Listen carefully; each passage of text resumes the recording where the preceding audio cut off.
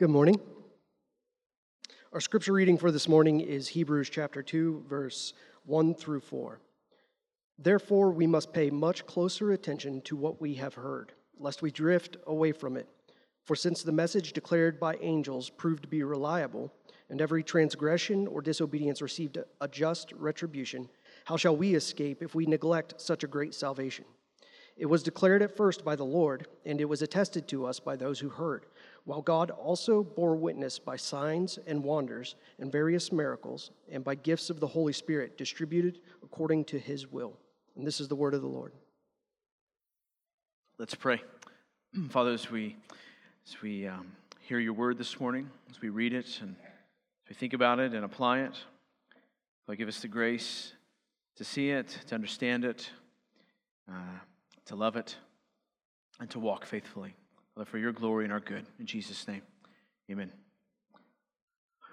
Does truth really matter? Truth doesn't seem to count for much at all these days. Truth doesn't matter much when it comes to COVID vaccines. Truth doesn't seem to matter much when it comes to elections. Truth doesn't seem to matter much when it comes to gender. Truth doesn't really count for much these days. Truth doesn't matter much when my spouse, or matter much with my spouse, when they just, quote, made me feel this way. Truth doesn't matter much with my kids when at least they're occupied for the moment, even though it's by the television.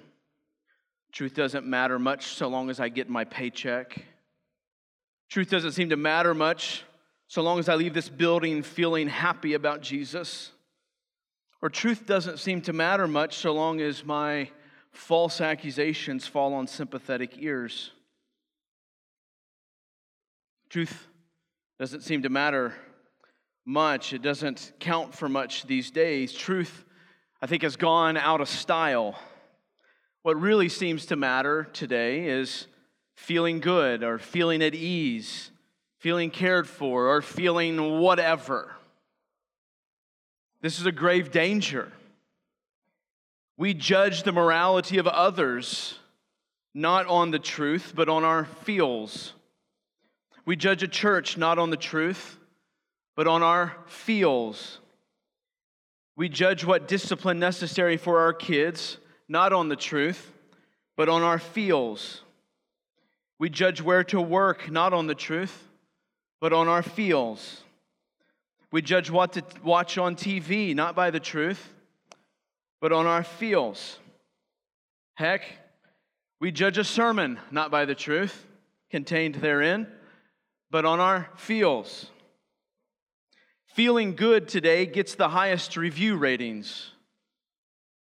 The truth has gone out of style. If you don't believe me, who gets the most attention in your life, whether from you or from those around you? It's usually the person feeling the worst, whether that feeling is based on the truth or not. You know, today it pays to be the person feeling the worst, because the person feeling the worst has the most power because of things like sinful empathy. If you don't believe me, notice what gets talked about the most. The tone of voice, not the truth of that voice. We say things like that was harsh or ungracious, or that was unkind, with no Bible verses anywhere to be found in sight. Did it have to be said that way? How about, was what was said truthful? How about, is what was said accurate? Truth has gone out of style. Again, if you don't believe me, now we have states that just voted to allow abortions up to birth, and a state that voted to not protect children from botched abortions after they're born. If you don't believe me, some of you are still upset about my tone comment that you're about the reality of abortions. because truth has gone out of style. Just like the readers of first century Hebrews, this is not some problem, though, that's outside of here alone, but it's a problem in the house of God. It's a problem in some of our own households, and it's a problem in some of our own minds. The danger is real. I'm afraid that for many of us, and for myself included at times, that truth matters little to us. But this is precisely what the book of Hebrews is saying here at the beginning. That truth really does matter. It doesn't matter as just some set of writings that set off to the side that we kind of refer to sometimes. But truth matters in the here and the now. Truth matters in your mind. Truth matters when it comes to your emotions. Truth matters when it comes to your career, your job, your parenting. Truth matters in all of it. Namely, the truth about Jesus and all truth from Jesus.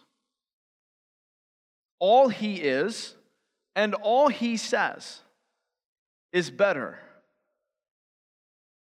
That's been the message since the beginning of Hebrews thus far. How is it better? You and I, as we've walked through Hebrews thus far, and if you're here for the first time, I want to encourage you to go on our podcast and listen to the first few sermons. But what you find in this beginning part of Hebrews is this point, that you cannot find justification for your sin anywhere else other than Jesus. You cannot find a sense of rightness before God anywhere other than through the death and resurrection of Jesus Christ and his righteous life. You cannot find that. And yet we all are looking for that. This search to feel right. This search to have purpose, to have eternal comfort from God. What we call this justification, this feeling of sense of rightness, and ultimately the legal status of just as if we've never sinned before God. Well, let me be frank with you. Some of us in here think that we are Christians, but we spend all of our time trying to feel justified by anything other than Jesus. Let me encourage you, just right from the beginning. The first thing you need to do is humble yourself and realize the hopelessness of that pursuit. And then second, as you humble yourself, to place your hope in Christ's work. And it doesn't that you may not consider yourself a Christian. That truth is for you. You might have considered yourself a Christian for the past 30 years. But if you've been chasing your justification through something other than Jesus Christ, then that thought, that truth applies just as much to you. For everyone in here, how important is truth in your life? How often do you take your mind, your emotions, back to the truth? Because see, the first thing I want you to see is that drifting from the truth is like gravity, always pulling, unrelenting. Drifting from the truth is like gravity. You can't do anything about it. It's always there. You can fight against it. It's always there. It's not going to change.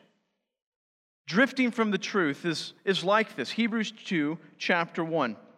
He says, therefore, we must pay much closer attention to what we have heard, lest we drift away from it. Listen, if you don't hear anything else that I say today, there's these next few moments that you really need to hear. The chance of you and I drifting away spiritually is huge. Drifting from truth can be counted on just as surely as you can count on an object falling to the ground when dropped from any height. Gravity never stops. The pull away from Christ never stops. The pull away from truth and from faith in the truth never stops. In order for that object you drop from any height to not fall, there must be an equal or greater force than the gravity pushing it in the opposite direction. Just basic physics. The same thing is true spiritually. What I don't think we understand is that the gravitational pull away from faith in Christ and the truth is greater than you realize. Remember the context of Hebrews. He's not talking to the unbelieving world outside the church. He's not saying, hey, you, just in case, make sure you remember these things so that you don't drift away. No, he's talking to people who claim to be Christians and warning them to not fall away. And here's the big implication. People don't understand what is at stake and what the big deal is. I don't think we understand. He's writing to Christians, and he's using this strong language. Pay much closer attention, lest we drift away from it. I'm convinced that we as a church in general do not understand how big of a deal this is either. Let me give you some evidence for why I don't think we realize how big of a deal this is. Evidence one, the amount of time we give to sports over knowing God. Could be yourself and what you watch. It could be what you take your kids to. I'm not saying sports is wrong, but it could be an indicator of how little of importance or how little the danger is, you think, to drifting away. Evidence number two, the amount of time letting our kids be educated by pagans and not by God. Could be the television. Could be our schools. Or how about the amount of time given to fitness over knowing God? Could be exercise, diet, oils. Again, not that any of these things are wrong. We should take care of our bodies. But is it revealing to me that or to others, that I don't see the danger in my spiritual drift like I see the danger in getting fat? So I exercise. So I diet. They're both important. Or how about the amount of time given to friends and building relationships with friends who don't actually love God and then wonder why we end up in the same boat? Or how about the amount of money we send to those who hate God so they can entertain us to hate God? Or the amount of time we spend fixated on and complaining, especially on stupid things. Again, none of these things are necessarily bad in and of themselves. Give it time given to fitness, educating our kids. Those are not bad things. But the question is, do we spend so much time there in such a way that we don't recognize, or that it's revealing that I don't recognize the danger of drifting spiritually?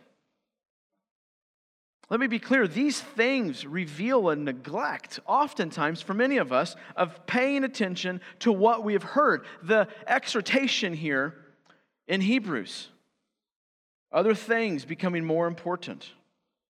So we need to realize that this happens naturally. This is the natural proclivity. The decay of our spiritual condition is the natural proclivity given the corrupt nature of the world and our own sinful hearts. We naturally become dull and then deadened spiritually, steadily believing the lies around us. One commentator said this: without giving heed to the spiritual resources God provides, your heart will revert to greed, pride, avarice, sensuality, and malice.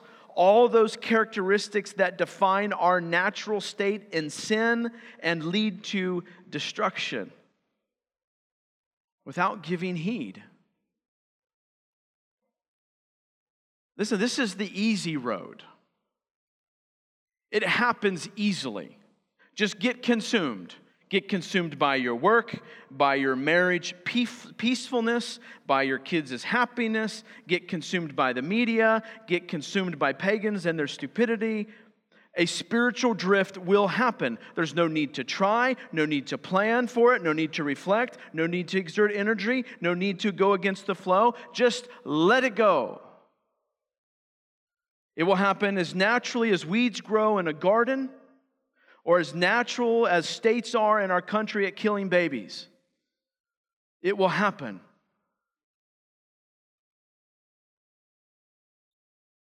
Let me paraphrase. Simply by not paying attention, let yourself become preoccupied with the sights and sounds of this world, and you will be swept away forever. It happens easily. It happens naturally. And it happens oftentimes without being noticed by you in particular. It happens without being noticed. The changes as you drift away are largely imperceptible to you and sometimes to your friends that are closest to you. Like a slow drift or like the ocean tide slowly moving in and slowly moving out. So how might we fight against it going unnoticed? Let me give you a few just practical helps here so we can hopefully fight against it going unnoticed. Look for these signs in your thoughts and or your emotions. A subtle thinking of, I got this, I can do it without God. Like I can do this, and there's an absence of God in the equation. Or a subtle lack, here's another one, a subtle lack of God's words crossing your mind without external provocation. What I mean by that is a lack of God's words naturally coming to your mind without someone having to prod it from the outside. Or a subtle discontentment with God's plan in your life. A subtle discontentment. I would say also a subtle discontentment, especially with your church. Listen, if your church is going to be one of the places that's going to provoke you from the outside to not drift away, where do you think Satan will attack first? He'll get rid of the people and their influence in your life, even in this moment. That might be the only influence to keep you from drifting away. So if Satan can cut that off, he'll do it. If your flesh can cut that off, it'll do it.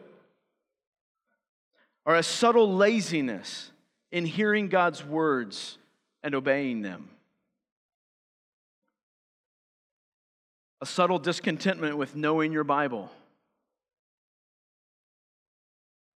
A subtle lack of commitment to praying for strength and power. Again, signs that you could be drifting. Let me give you some of the signs that are usually external, that are coming from an internal that your pastors tend to recognize first. Sign number one, a poor commitment to the church.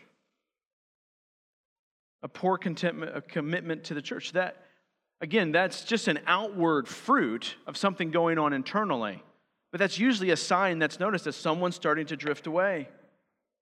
Sign number two, complaining about stupid things.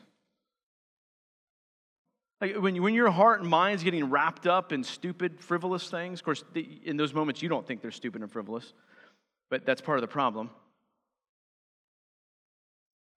when your mind is getting wrapped up, then you have let go of the greater things. Namely, what you have heard that Hebrews is telling you not to drift away from. Sign number 4, pulling away from the community, pulling away from serving. Sign number 4, I think that was sign number 3. Now, sign number 4, a lack of commitment to intimate discipleship. A lack of commitment to seeking to be discipled. Usually this person blames it on others. Listen, 9 times out of 10, just an observation, spiritual drift goes hand in hand with church commitment drift. And if you think you can be the exception, then good luck. I'm not trying to be mean. I'm trying to help you recognize when there is spiritual drift happening so that it doesn't go unnoticed, because it won't get any better if you just let it alone. Here's what's at stake: apostasy. Apostasy, leaving the faith. That's what's at stake. That's what's the danger here. Hebrews, in large part, is about apostasy. Now, before you jump, hang on a second. I thought we believed in eternal security or once saved, always saved. Yes, that's true. Hebrews also confronts us, though, with the reality of apostasy. Now, I'm not going to dive into a theology of apostasy and that right now. We'll get to that. There's other passages in Hebrews that deal with it more directly. But how do you know if you really are saved? The ones who really are saved are the ones who persevere in that faith till the end. They will persevere in that faith till the end. That's an unquestionable reality. It's not just those who profess faith. Remember, there are people who profess faith who are not actually true believers. Judas is a great example of that. But those who persevere to the end. One commentator said this: we are secure through faith in Jesus Christ. So meaning like we are eternally secure. That faith cannot be taken away. It cannot be lost. He says, but like a good tree, true faith is revealed by its fruit. Therefore, Peter tells us to be all the more diligent to make your calling and election sure. That's 2 Peter 1:10. Or to examine yourselves, Paul adds, to see whether you are in the faith. 2 Corinthians 13, verse 5. We must therefore persevere and use the resources God gives us to bear fruit and thus not to drift away. That's what's at stake. That drifting away. Listen, the passage doesn't stop here. The passage keeps pressing in on this danger. So I'm going to keep making you a little bit more uncomfortable here, hopefully. Hebrews is telling us we will not escape judgment if we turn to those other things for justification. So if we drift away, we will not escape judgment. Now, listen to the language here in Hebrews chapter 2, verse 2. For since the message declared by angels proved to be reliable, and every transgression or disobedience received a just retribution, how shall we escape if we neglect such a great salvation? Now, again, if we know what's happened thus far in Hebrews, this idea, this phrase of angels, this message declared by angels proved to be reliable, he's juxtaposing. We're comparing two different things. This old covenant and this new covenant. So that's the old covenant, is this angels proved to be reliable, this message declared by angels. That's what he's talking about. Versus this new covenant through Christ. And what he's saying is, if you neglect this idea, neglect such a great salvation. What's that mean? It means to make light of. If you make light of, if you don't hold it as valuable as it deserves. And he says we must hold fast Because, and here, catch this, we must hold fast to this great salvation through Jesus. Because if we don't, here's the reality. There was accountability to those in the old covenant, meaning all of their sins, there was just retribution. What that means is that they had to pay the price for that. They were held accountable to it. And here's this point. If that's the reality for them, how much more will the accountability be for those of us with the new? We see this with Israel, and the point is that the consequence is not less for us. I think we have this mindset that God was terribly judgy in the Old Testament, but now He's kind and won't really hold me accountable for any mistakes because He's now this new gracious God. And I've got Jesus. I can check that box. This is the writer's whole point here. If God held them accountable to His previous word, now that He has spoken through His ultimate word, Jesus, the accountability goes up. That's why He says such a great salvation means that they're faced with greater responsibility and greater peril. Another point of here is that there's no escape. There was no escape for them. There's no escape for us. Someone said this, one after another, Jesus presents Old Testament laws in terms of their inner, higher, and spiritual demands. What he means is that's the Sermon on the Mount. You've heard it said in the law, but I tell you this. So he's not erasing the law, but he's talking about these inner, higher, and spiritual demands. The quote goes on. So did Jesus lower the demands of the law? According to him, I have not come to abolish them, but to fulfill them. So Jesus shows you what they look like ultimately, the fullness of their expression and their obedience to those laws. So when Jesus comes, a higher expectation, He shows us the higher expectation of the law. You understand, like the command to love is way harder than the outward demands of the law, like don't murder. You understand that? Like it's pretty easy for most of us to walk around and not murder anybody, right? Do you agree with that? I mean, if you need to confess something, we can talk later, okay? It's a lot harder to love people. A.W. Pink said this. This is emphasized by a solemn warning, namely, despisers of God were summarily dealt with under the law.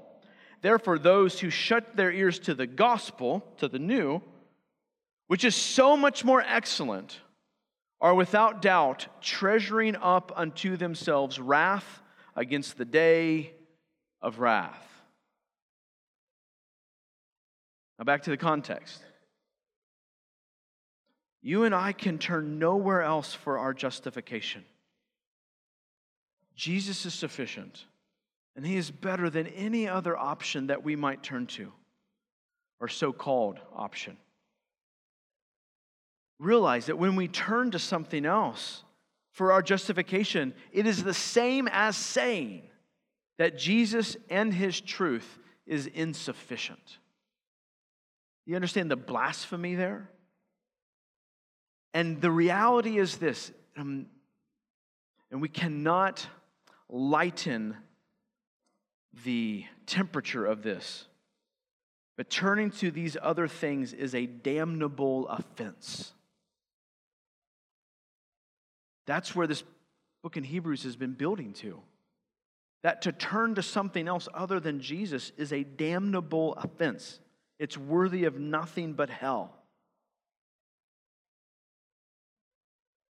And what the author is telling us in this particular verse is that the danger for you and I is when truth begins to go out of style. When we begin to drift away slowly but surely. There's a danger, but there's also a protection What is our only option? Spiritual perseverance is like work, always necessary, but deeply rewarding. Always necessary, deeply rewarding. Look at verse 1 again. Therefore, we must pay much closer attention to what we have heard. Pink says this, because he is God's Son, therefore give heed. Because he is the heir of all things, therefore give heed. Because he made the worlds, therefore give heed. And so on. Pay attention. He goes on, give the more earnest heed is something more than a piece of good advice. Catch this, church. He's not just giving you a little bit of wisdom. What he's given us is a divine precept. God has given us a command to keep his precepts diligently. This is a command for us, not a suggestion. Pay much closer attention. So we must pay attention. We must pay close attention. We must pay much closer attention. We must actively listen, actively know, actively remember. We should hold firmly to a particular belief. That's the idea here. Pay attention. It requires constant diligence. Again, what do you give diligence to? There's lots of things you give diligence to. It might be just sitting on the couch and watching TV. But what do you give diligence to? What do you diligently go after? Diligently go after that promotion? You diligently go after that health concern? What are you diligently going after? I'm not saying you shouldn't diligently go after those things. But at the top of the list has got to be diligence of paying attention to what you have heard. Diligence is the opposite of making light of is making much of. As a pastoral observation, the people I see growing the most around me are those in their Bible the most and reading good biblically informed books about the Bible and life, and then talking about those things with other believers doing the same. Back to Pink, I'm going to quote him a good bit. He says, to give heed is to apply the mind to a particular subject, to attend to it, to consider it. It is here opposed to neglecting the great salvation. No person can read the Scriptures without observing the stress that is laid on consideration and the criminality and hazards which are represented as connected with inconsideration.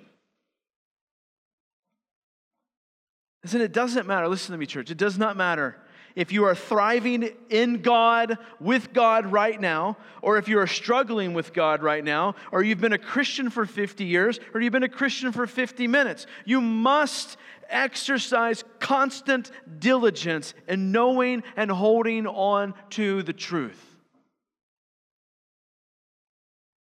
You must hold the wheel of the ship in line. Real practically, every day, every moment, when any idea enters your head, you should interrogate that idea. You know what it means to interrogate? Just to question the tar out of it. Question it. Is this true?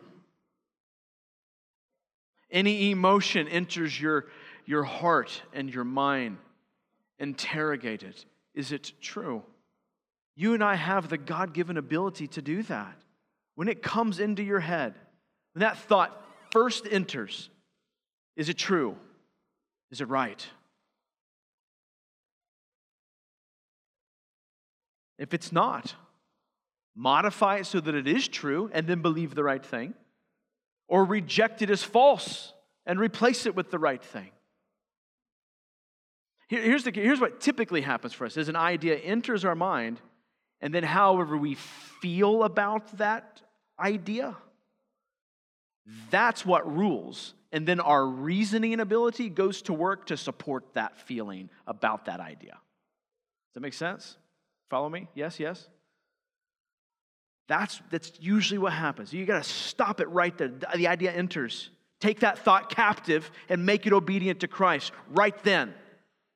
Listen, you should be doing this hundreds of times a day. Take heed. Pay careful attention to what you have heard. C.S. Lewis says this: no belief will automatically remain alive in your mind. It must be fed. Someone else said this: truth must be kept before the mind in order to its producing an appropriate effect. It's hard work. It's a fight. It's a race. I mean, Paul talks about the Christian life in these terms. Comfort American Christianity, at least it was comfortable. It's getting less comfortable each day.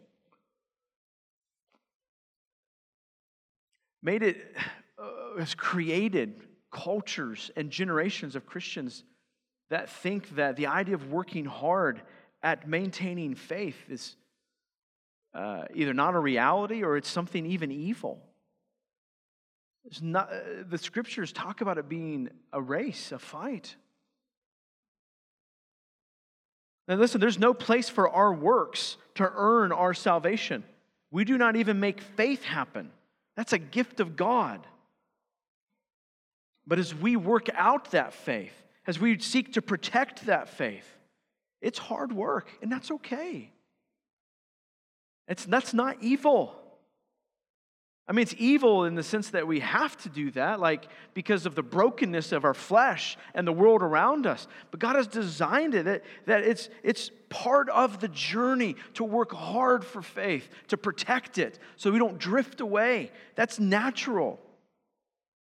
This side of eternity until we see His face, and then faith will be no more because it'll give way to sight, right? It's hard work.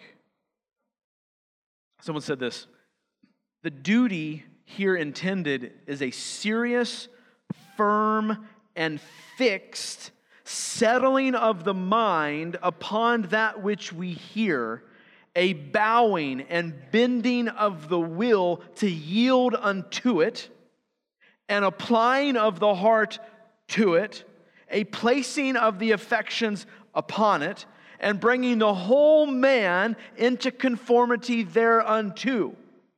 Thus, it comprises knowledge of the word, faith therein, obedience thereto, and all other due respects that may in any way concern it. That's a task. Let me rephrase those tasks. A fixed settling of the mind upon it. What is true? What is right? A bowing and bending the will to yield to it. Applying your heart to it. Placing your affections upon it. This is something I should love, and I should abhor this. And bringing the whole person into conformity unto it. Why? Because the truth hasn't gone out of style. Satan's lies should be going out of style in your life. They should be increasingly going out of style in your life.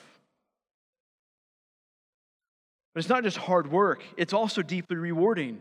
He says, so great a salvation. How shall we escape if we neglect such a great salvation? Back to Pink, he's just fantastic on this point. On this idea of this, how great, how deeply, immeasurably rewarding is this salvation if we would not drift from it. He says this: the absence of any co-relative meaning anything related to this greatest salvation. So any co-relative to that. The absence of any co-relative implies it to be so wondrous that its greatness cannot be expressed. Not merely a great salvation, nor even the great salvation, but so great salvation. An expression peculiarly fitted to express his high estimate of its importance. What are the evils from which it saves us? Right? What are the evils from which this salvation saves us? The displeasure of God with all its fearful consequences in time and eternity, and who knows the power of his anger. We must measure the extent of infinite power. We must fathom the depths of infinite wisdom before we can resolve the fearful question. We can only say, according to thy fear, so is thy wrath. The most frightful conception comes infinitely short of the more dreadful reality. That's what we were saved from. He says, a depravity of nature ever increasing, and miseries varied according to our varied capacities of suffering, limited in intensity only by our powers of endurance, which an almighty enemy can enlarge indefinitely and protracted throughout the whole eternity of our being. These are the evils from which this salvation delivers. What's he saying? He's saying the infinite wrath of God upon us, this salvation can save us from that. And then he says, and what are the blessings to which it raises? Listen, a full, free, and everlasting remission of our sins. The enjoyment of the paternal favor of the infinitely powerful and wise and benevolent Jehovah. The transformation of our moral nature, a tranquil conscience, a good hope down here, and in due time, perfect purity and perfect happiness forever in the eternal enjoyment of God. That's what we were saved unto. Last bit of his quote.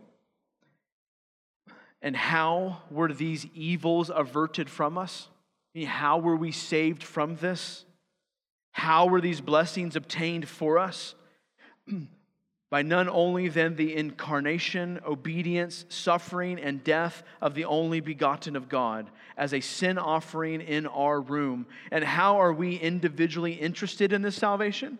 Through the operations of the Holy Spirit, in which He manifests a power not inferior to that by which the Savior was raised from the dead or the world was created. So meaning the power that raised Jesus from the dead, that created the world, is the same power that works in God's people to have faith in the Son of Jesus Christ, who died the death we deserved and was raised from that death.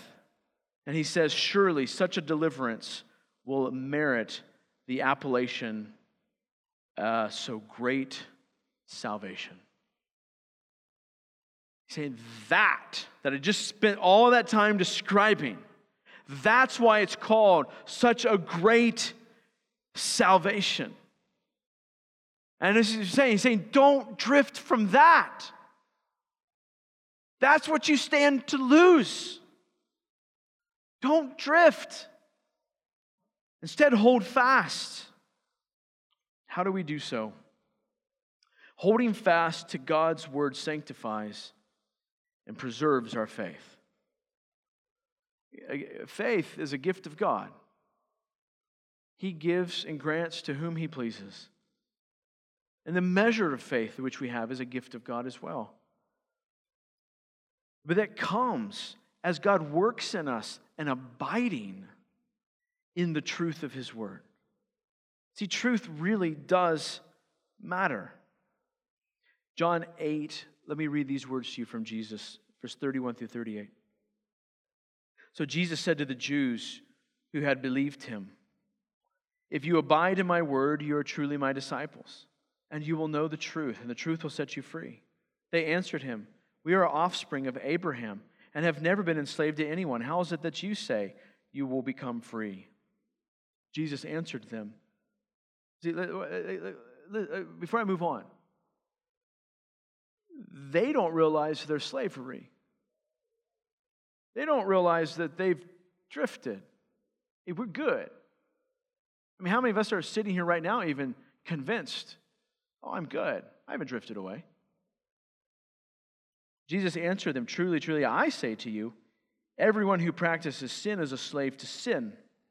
The slave does not remain in the house forever. The Son remains forever. So if the Son sets you free, you will be free indeed. I know that you are offspring of Abraham, yet you seek to kill me because my word finds no place in you. I speak of what I have seen with my Father, and you do what you have heard from your father, who's the devil. So Jesus is pointing out that you can think that you're free when indeed you're a slave to something other than the truth. But it's the truth of Him and the truth from Him that sets us free. Now, I know we sound like a broken record around here, but you must organize your thoughts around the Bible's message every day of your life. That's what it means to abide. Is this true? Is this not true? How does the Bible inform this? How should I think about this? Is there any area of my life that's not informed by the Bible that I'm not aware of that needs to be informed by the Bible? Am I applying the Scriptures with depth to my life? Am I taking it out of the clouds? Am I taking my emotions back? Am I testing my ideas back to the Scriptures? Listen, you will only be set free from whatever tyranny you are under by the truth of Christ. The tyranny of your own emotions, the tyranny of someone else's emotions, the tyranny of the stupid decisions that you are about to make or that you have made. The list goes on. It is the word of Christ that truly sets you free, nothing else. It is the truth that perseveres our faith or preserves our faith. Why? Because faith must be fed. Faith must be fed. The truth of God makes the soul fat. It nourishes the soul. It makes it full and resilient and prosperous. Why? Because the truth and the soul were meant to commune together perfectly for all of eternity. That's why Adam and Eve were created, was for their souls to enjoy the truth from God for all of eternity. Truth nourishes the soul. Why? Because truth is ultimately God. Like it's from God. The alternative is slavery to falsehood. And some of us don't realize that we're living on someone else's plantation.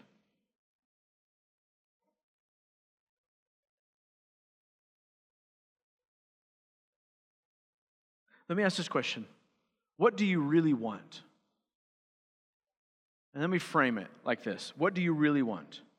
We say we want the Lord, and we want His power, and we want the ability to change our lives.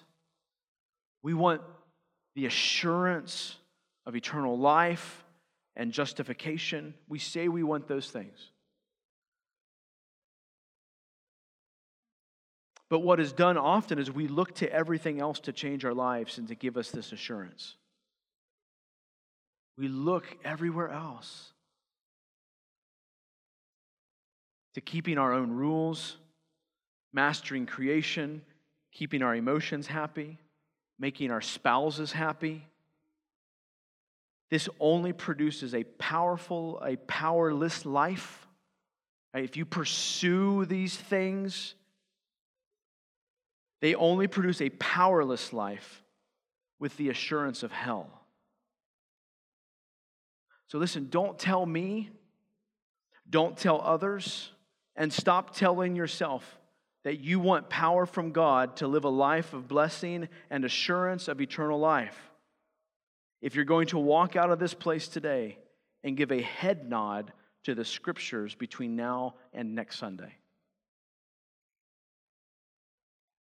If you're just going to allow your emotions to rule, or the false ideas of this world and your flesh, stop fooling yourself. Stop dancing on the cliff's edge. Spouses, stop fooling yourself when it comes to your spouse. If they're not in the Word and following it, don't follow them. The best thing you can do, even in this moment, is be honest with yourself. We begin with humility. Just say, I simply don't want my life to change or to enjoy the assurance of eternal life. I'd rather find my justification by the work of my own hands. And then repent. And then repent. Ask God to forgive you for that arrogance. And then turn your faith to Jesus. There is forgiveness for you. There is forgiveness for you and for me. Strength from God to change our lives only comes by the Spirit through diligent study and understanding and applying the Word of God. Because truth really does matter. Because truth should never go out of style, especially in a believer's life. So which do you really want? My last couple thoughts. He talks about these signs and miracles that God gives during this time to kind of put a stamp of validity and credibility on the message. You know, in our day, you want to know what attests to the validity of the power of the Word of God today? A life set free by the gospel. Why? Because believing the truth instead of lies. A life with rightly ordered affections that gives validity, attests to the validity of the Scriptures. And a life with rightly ordered actions. Right? A life that's been set free by the gospel. That attests to the validity and the credibility of the Word of God. And listen, many of you, I see this in your life, and your elders see this in your life, where your life is being changed and set free by the gospel. And it gives, even to my own soul that has a tendency to wander into unbelief, I look at your life and I go, there's credibility to what God has said. I can see it. And what's it do? It strengthens my faith. It helps me persevere. It helps me take the next steps. It helps me to say no to lies. It helps me to not listen to my emotions. It helps me to rightly order those things and rightly order my steps and my affections. Why? Because the truth is what sets us free. So as I see the truth setting you free, the truth becomes a more greater reality and trusted in my own soul, and it sets me free too. Let me end with this. 4 reasons why you should pay great attention to what we have heard. 4 reasons why we should pay great attention to what we have heard. But here's what I want you to do. I don't want you to write. I want you to look up. If you want to write these down, I'll leave my notes up here and you can come copy them down, okay? Let me give you these 4. So pay attention without writing. First, so why should we pay attention? Number 1, because of, and I'm quoting Pink here, 4 reasons. Because of the glory and majesty of the one by whom he has communicated his mind and will, the Son, Jesus Christ. Second reason, because the message of Christianity is final. Number 3, because of the infinite preciousness of the gospel. And number 4, because of the hopeless perdition and terrible tortures awaiting those who reject or let slip the testimony of God's wondrous grace. Amen? The truth has gone out of style in our day. Let's not drift from the truth. Let's pray. Most gracious, merciful Father, let us see the hopelessness, the terrible tortures that await those who reject or those who let slip the testimony of God's wondrous grace, of your wondrous grace. Let us see the infinite preciousness of the gospel. Let us see that the message of Christianity is final. And let us see the glory and majesty of your Son, who has communicated to us your mind and your heart and your will.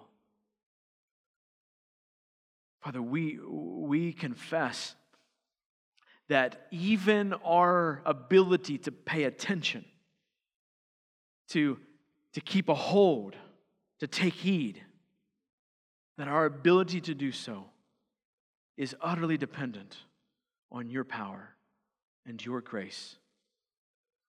And Father, you've given us a good majority of that, a good amount of that grace in your word. That if we would read it and pay attention to it, that we would take our mind and fix it upon it, that we would tell our hearts to get in line with what it should love and what it should hate, that we would be diligent in it, so that we would not slip away.